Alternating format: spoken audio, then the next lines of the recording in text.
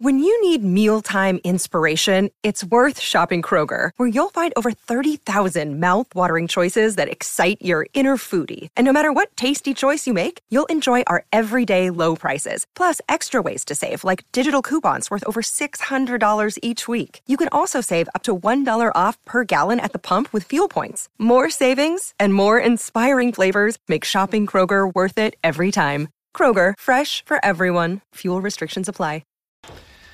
Well, howdy there, Internet people. It's Bo again. So today, we're going to talk about how we view other countries and the people of other countries.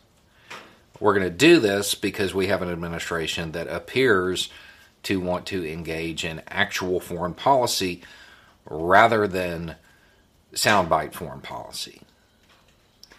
Because of that, other countries are going to become more prominent in our headlines. We're going to talk about other nations more.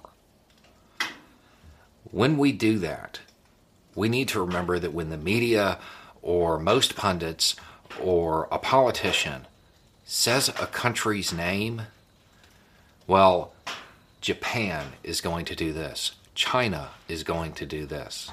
They're talking about the leadership of those countries, not the people.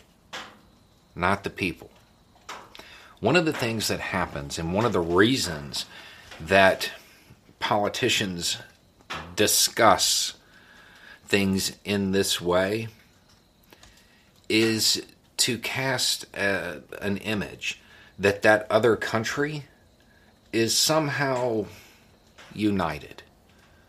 That they are somehow all behind the idea that their leadership is enacting.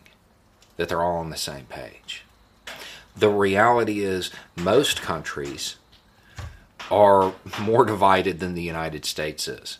And most people in those countries have less control over their governments than we do, if you can imagine that. It doesn't matter where you're at on the political spectrum on this one.